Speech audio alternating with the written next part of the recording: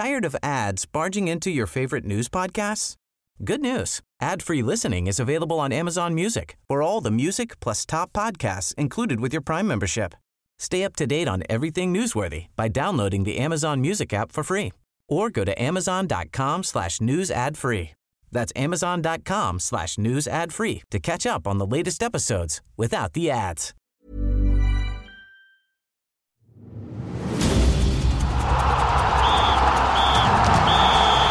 And we're into extra time.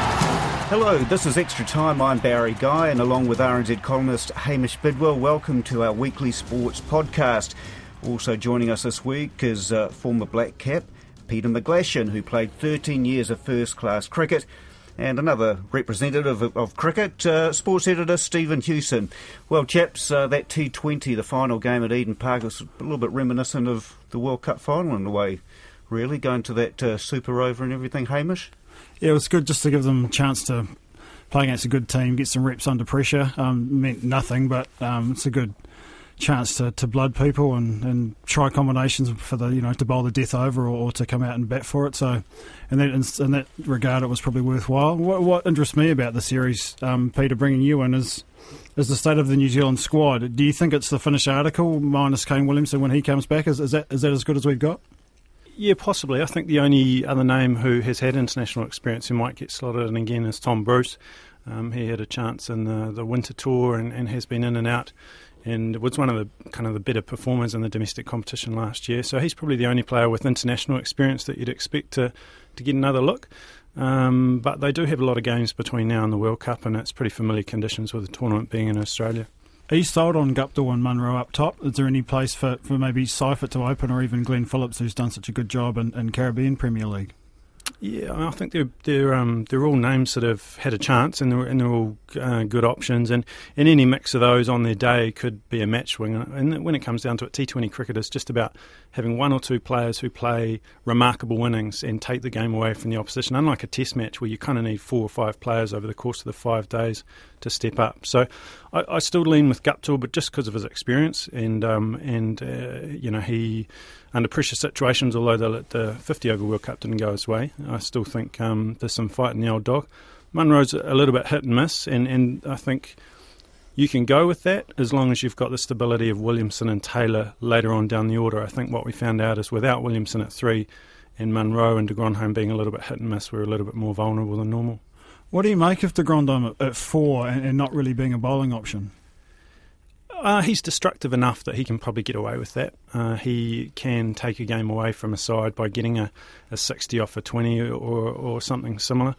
The challenge comes when the chips are down and the top 3 haven't performed, and you're actually asking him to potentially play a different role to what he's used to. But with T20 being such a short game, those times are very rare. You effectively roll the dice and say, well, it wasn't our day and let's move on to the next one. So I think he's destructive enough to probably carry that spot at the moment. Are they a World Cup winning team, do you reckon? I think they've got the potential, but I think as we saw in the death overs, both in the 50 over tournament and in the super over, we don't have a death bowler, and for me we don't have a natural death batter either.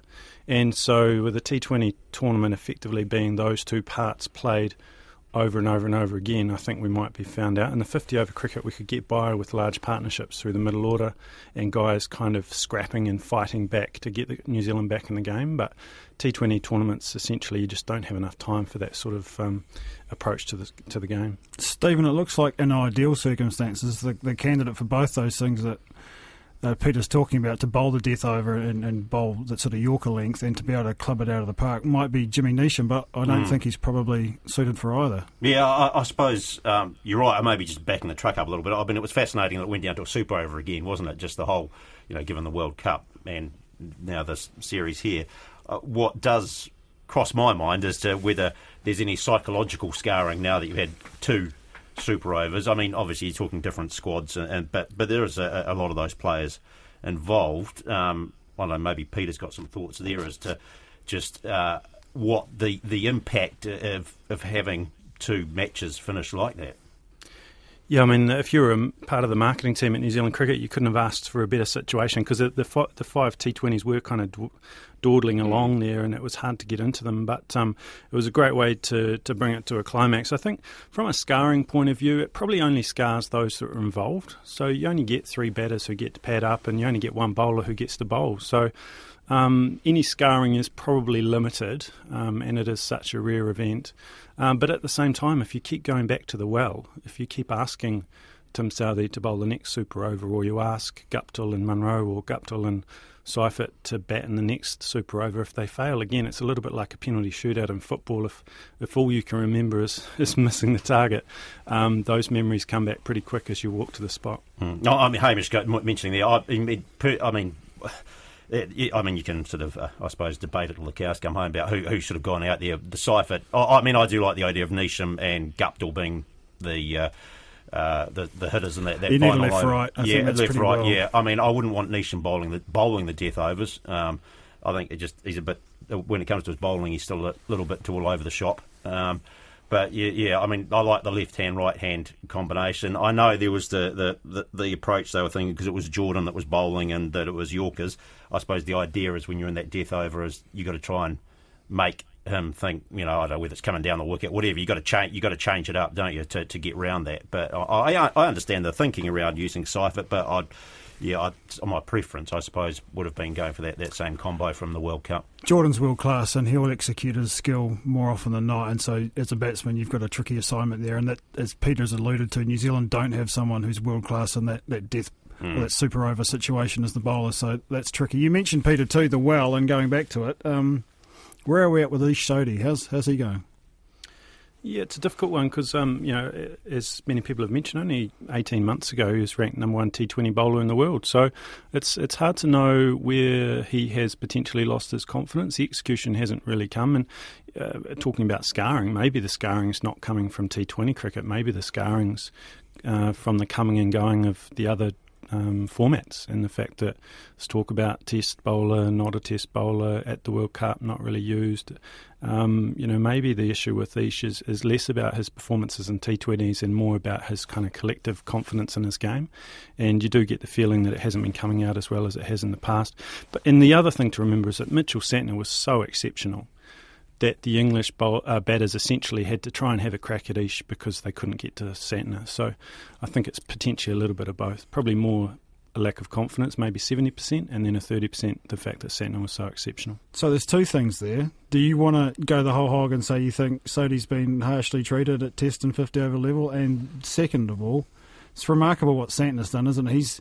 He's assumed that Vittori role where teams basically just sit on him. They go, well, we'll just accumulate here because this guy's so good and we'll just have to take what we can get and attack the next guy. Yeah, I mean, I'm sure we'll move on to the test squads, but I've kind of been digging a little bit on the stats on that. And yeah, for me, I think selectors get themselves in trouble when they start to try and justify selections, because as soon as they give a reason why, if that really doesn't stack up and the evidence doesn't support it, then they dig themselves a bit of a hole for extra scrutiny. So, yeah, I am a little bit disappointed, I guess, in the chopping and changing with the spinners over the years, and the fact that we haven't actually kind of committed to one and ridden the ups and downs of giving that guy a chance, be it Sodhi, be it Patel, be it Somerville, in the other forms of the game. And Ish is a big confidence player. He's got a lot of confidence from going overseas and playing in the Big Bash and essentially being helicoptered in and said, we've got faith in you being our guy. And I just don't know that he necessarily plays the same role within the New Zealand setup. Well, we started with the T20. We've got plenty to come this summer with the World Cup next year, of course. But after making his mark in the shorter version of the game, especially at this year's World Cup, the Auckland fast bowler Lockie Ferguson has made a test squad for the first time. Ferguson is one of 5 pace bowlers named in a 15-man squad for the 2 tests against England and then the 3 in Australia. Trent Boult, Matt Henry, Tim Southee and Neil Wagner are the others named. They all have plenty of experience at this level, so the question is, will Ferguson actually get to play much in the tests? That's one of the questions I put to selector Gavin Larson. I think his all-round game has grown tremendously over the last year or so. You know, we saw what he offered at the Cricket World Cup recently with the white ball, where I thought his accuracy had improved out of sight, coupled with his express pace. And we'd like to see that transitioning across now to the to the Test arena. He's certainly ready. His first-class numbers are extremely good. He's proved his resilience and he's ready to go. Is he going to play? Well, that'll be decided the day before the Test starts at Bay Oval. As I say, we've got 5 quality bowlers in that unit, and Gary and Kane and Co will assess the conditions up there, and importantly, also keep an eye on the big picture. We've got 5 back-to-back tests, and the reason for picking those 5 quicks is so that we've got that ability to keep the fast bowlers fit and fresh across those Test matches. And is that why also there's just 2 spinners in Todd Astle and Mitchell Santner? We think 2 spinners is the right number in a squad of 15. Our spinner doesn't traditionally bowl a lot in Test matches or early season Test matches in New Zealand, and the numbers very much back that up. We've selected Mitchell, to provide a sort of role that he does so well with the white ball, and that's sort of a holding sort of role. I mean, he does turn the ball, and he's getting better and better as a red ball bowler, but it is a holding sort of role that we've picked him for. And then Todd Astle provides, the attacking option, the wrist spinner. He's had limited opportunities over the last sort of 18 months due to a couple of injuries that he's picked up. We've always rated him. He's got a great record at domestic level. Experienced campaigner, can bat at 8 if necessary. And, it was tough on Ajaz Patel and Will Somerville. But in this particular case, we've given the Todd Astle the nod. And we'll start with the quicks, Peter. It seems like Ferguson is likely to play at some point, and they certainly like him. He'd probably be going in at the expense of Wagner. I assume they'll play Southee and Bolt up front, and then Ferguson is the third guy. Do you think that's harsh on Wagner?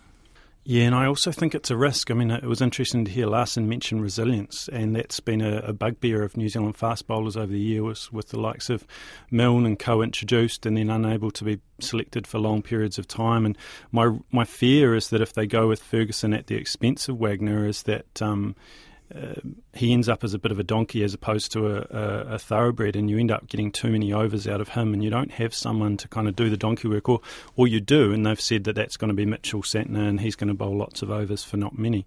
All it takes in Test matches is for a Bolt or a Southee to get injured, and all of a sudden Ferguson ends up loading up with a lot more overs than you'd expect. So I kind of think that Ferguson and Wagner almost need to be a duo, that if you're going to pick Ferguson as your spearhead and nasty fast spells, you actually need a Wagner to pick up some of those extra overs and do the extra work. So does that make Southee vulnerable, I would assume? Yeah, I think so. If they insist on playing Mitchell Santner or Astle as the spin option, the other option is that they don't play one of those and that they just go with the 4 seamers, and I think that's potentially a viable option as well. Yeah, I'm not sure I could see them playing Ferguson in the 2 tests against England even. I think the option will be Southee, Bolt, swing conditions, Wagner the workhorse, and then maybe Ferguson gets a crack when they get to Australia where conditions aren't maybe swinging around as much. And generally they're pretty conservative, the selectors too. I mean, that said, we saw Patel and Somerville disappear from the squad, which surprised me, particularly Patel. But yeah, I'm guessing that would be. I don't know if Ferguson will get a run in those 2 tests against England. As you said, they'll wrap him up in cotton wool because they actually want him to be in Australia, and they'll be kicking themselves if anything was to happen in these next 2 tests and he's no longer an option in Aussie. I don't want to make a song and dance of it and start launching a campaign to sort of cruel the career of Tim Southee, but I honestly think that he's the odd man out here. He's okay if it's swinging, and he's okay with the new ball, but he's not going to give you much with the old one or when it's softened up and when the wicket flattens out. And that's where Wagner bowls those donkey overs. He bowls the short stuff. He absolutely keeps them in the game and takes wickets at a time when the wicket's not doing much. And unless the conditions are favourable for Southee, he really doesn't seem to have the heart or the method to be able to go to a plan B. And I think, yeah, Wagner does seem to be the unfashionable one, but I would be really disappointed on his behalf for him to miss out. So does that mean that it's an all-pace attack in that first test next week, or is Santner get in there as a bit of an all-rounder and to take up some overs? Because Santner's such a good cricketer, a good fielder, good batsman, good bowler, but only good.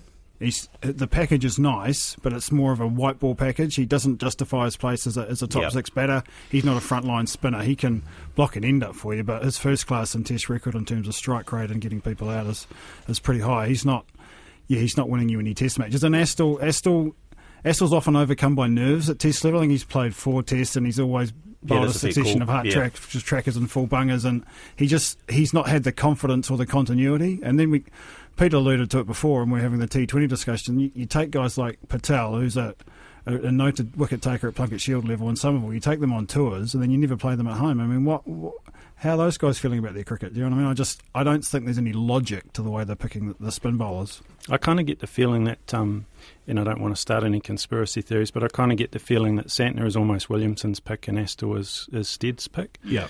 And they're in a situation. I know they mentioned that Santner helps the batting, but in his 23 innings, he's only got 2 50s. Ish Sodhi's got 3 50s in his Test career. So Ish Sodhi, if you looked at the numbers, is kind of giving you as much as Santner with the bat, and yet Santner is the justification for his selection is batting and containing. So I think that's what I meant before about every time the selectors choose a reason to justify in public why they've chosen them, I often feel they dig themselves a hole because they don't always go as deep as the justification. It's almost like they don't expect to have to justify the positions, and then they get themselves into a little bit of trouble. I would have much rather seen Somerville with left-arm bowlers like Bolt, Wagner, Curran and potentially Stark in Australia, taking the ball away from the left-handed batters who are also quite crucial. And again, it would have reinforced the point. I don't understand why they need 2 wicket keepers in a squad of 15, and why you'd include Blundell as well as Watling, unless Watling's got a niggle. So there's a couple of curly ones there, and we'll just have to wait and see. It probably won't affect the 11 they put on the park, but it's a bit of a strange 15. Can I just come in here quickly, because you've mentioned it, Peter? I'm always fascinated with this. Blundell was a schoolboy off spinner who was the fourth keeper in the queue at Wellington College, and obviously Watling's played the bulk of his first class career as a batsman only. Where are we at with wicket keepers? Were they happy to have stoppers? Do they just, if you're enthusiastic and you want to do it, can you be the wicketkeeper? Once upon a time, a wicketkeeper conceding a bye in Test cricket was akin to a death in the family, and now it's just like, he'll go out and bat well, and that's all we judge him on. Yeah, and that's Adam Gilchrist's fault, isn't it? That's where it all started. I've kind of got the same approach with T20 cricket. I know there's lots of talk about, how good a keeper do they really have to be, but I just feel that's the modern take on keeping. My approach to wicket keeping was probably a lot more old school, where I felt that I could actually affect the choices that the batter made by standing up to the stumps sometimes and then back for others, and then they start to second guess, they won't bowl a bouncer if he's standing up, or he will bowl a bouncer if I'm standing back. And for me, I feel like the current generation of wicketkeepers are very passive, and they kind of watch the game happen in front of them, and they almost listen to the hype that their job is just to stand back and catch the ball. And it kind of means that you end up in these debates about who really is the best. Because if Tom Blundell and Tim Seifert were putting themselves under pressure and standing up to bowlers every now and again, then you'd really start to get a feeling as to who the standout was. And with them all standing back, essentially just receiving the balls that come through, it does kind of make it a bit hard to judge. And the keeper, too, sets the tone, don't they, Peter? I mean, in the sense that however they're performing, I mean, there's all the talk and everything as well, but you're right about the impact the keeper can have on the game and the ebb and flow of it. That was one of the reasons I didn't get picked early on, is because I wasn't noisy enough, and it was kind of a conscious decision that I had to come out of my shell and be a persona that I didn't naturally fit with me. And that's something where, from what I've heard on the grapevine, Glenn Phillips doesn't really want to wicket keep, and yet he's kind of doing it because it gets him in the team and it means he's a sure bet. But I think if you asked him, would you rather have a run around in the field and bowl some off spin now and again, he'd probably choose that.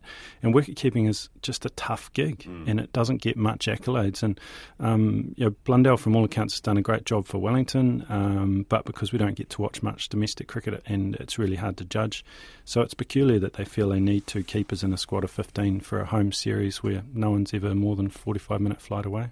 Peter, you mentioned tough gig, and that takes me to guys like Glenn Maxwell, Nick Maddinson and Will Pucovski in Australia, who've all declined to play international cricket or be considered for selection on mental health grounds.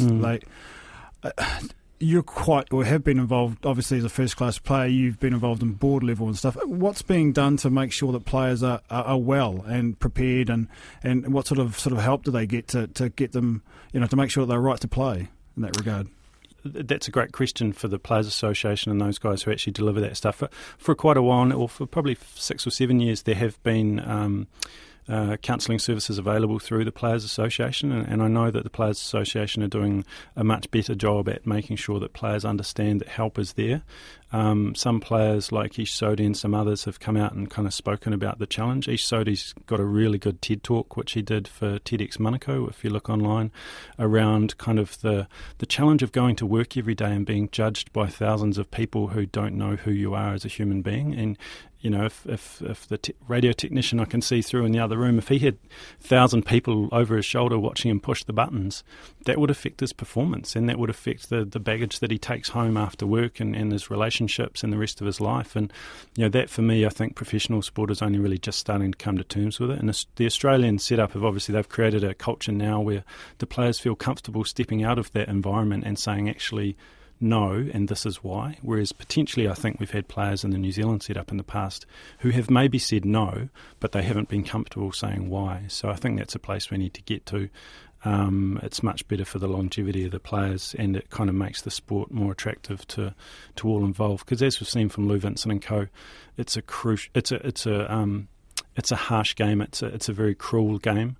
Any club cricketer who's gone on a Saturday and not had a bat and not had a bowl and dropped 2 catches and gone home to the girlfriend and said, well, how was cricket today, knows that you fail more often than you succeed in cricket. And it's an interesting to see the Australian shift, and it'd be nice to think that in the future New Zealand players, both men and women, have that flexibility as well, and it's starting to get there. So you're saying guys have withdrawn on the eve of a match with back spasms or something? Perhaps there's a little bit more going on than that?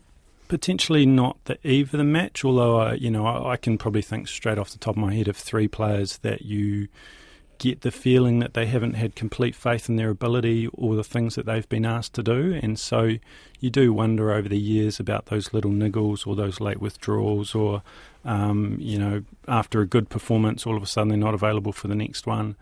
And some of those players I know are a little bit fragile when it comes to that sort of stuff. And, we're not in an environment yet, unfortunately, where those players can say, I actually need a break, because as wonderful as that high was, I'm now on the down after that, and, due to mental health issues or whatever, that's not something I'm coping with. And, Lou Vincent obviously faced that, but there's lots of other players, Daryl Tuffy and others who may not have been formally diagnosed, but have had challenges in their life off the park that have influenced their performances on the park. Does it take people such as ourselves who talk about the game to make it more acceptable for guys to venture an opinion on these things, or will it take a player themselves to say, look, I'm out this week, or I'm taking an indefinite break from the game, and this is why? How does it work, or how would it work, do you think? I do think journalists have a real opportunity to be the conduit and the storyteller to make it a safe space, because social media doesn't necessarily allow for that freedom.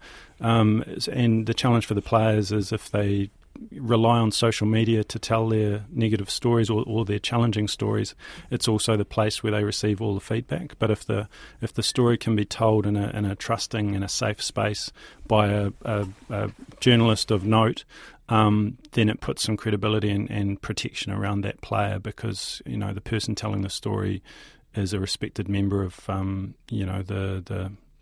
the critical analysis of the game, and it makes it a lot more human, and it starts to steer the conversation from the outset. How the final paragraph of your essay or the final words of your interview set the tone of how the public react, whereas in social media it's often 140 characters or less, and then we all pile on. Peter, that's an appropriate place to end the program for this week. Thank you very much, Peter McGlashan, the former Black Cap and first-class cricketer. Also, thank you to sports editor Stephen Hewson and Hamish Bidwell for his part also. That's Extra Time for this week. You can follow us on Twitter at RNZ Sport. I'm Barry Guy. Bye for now.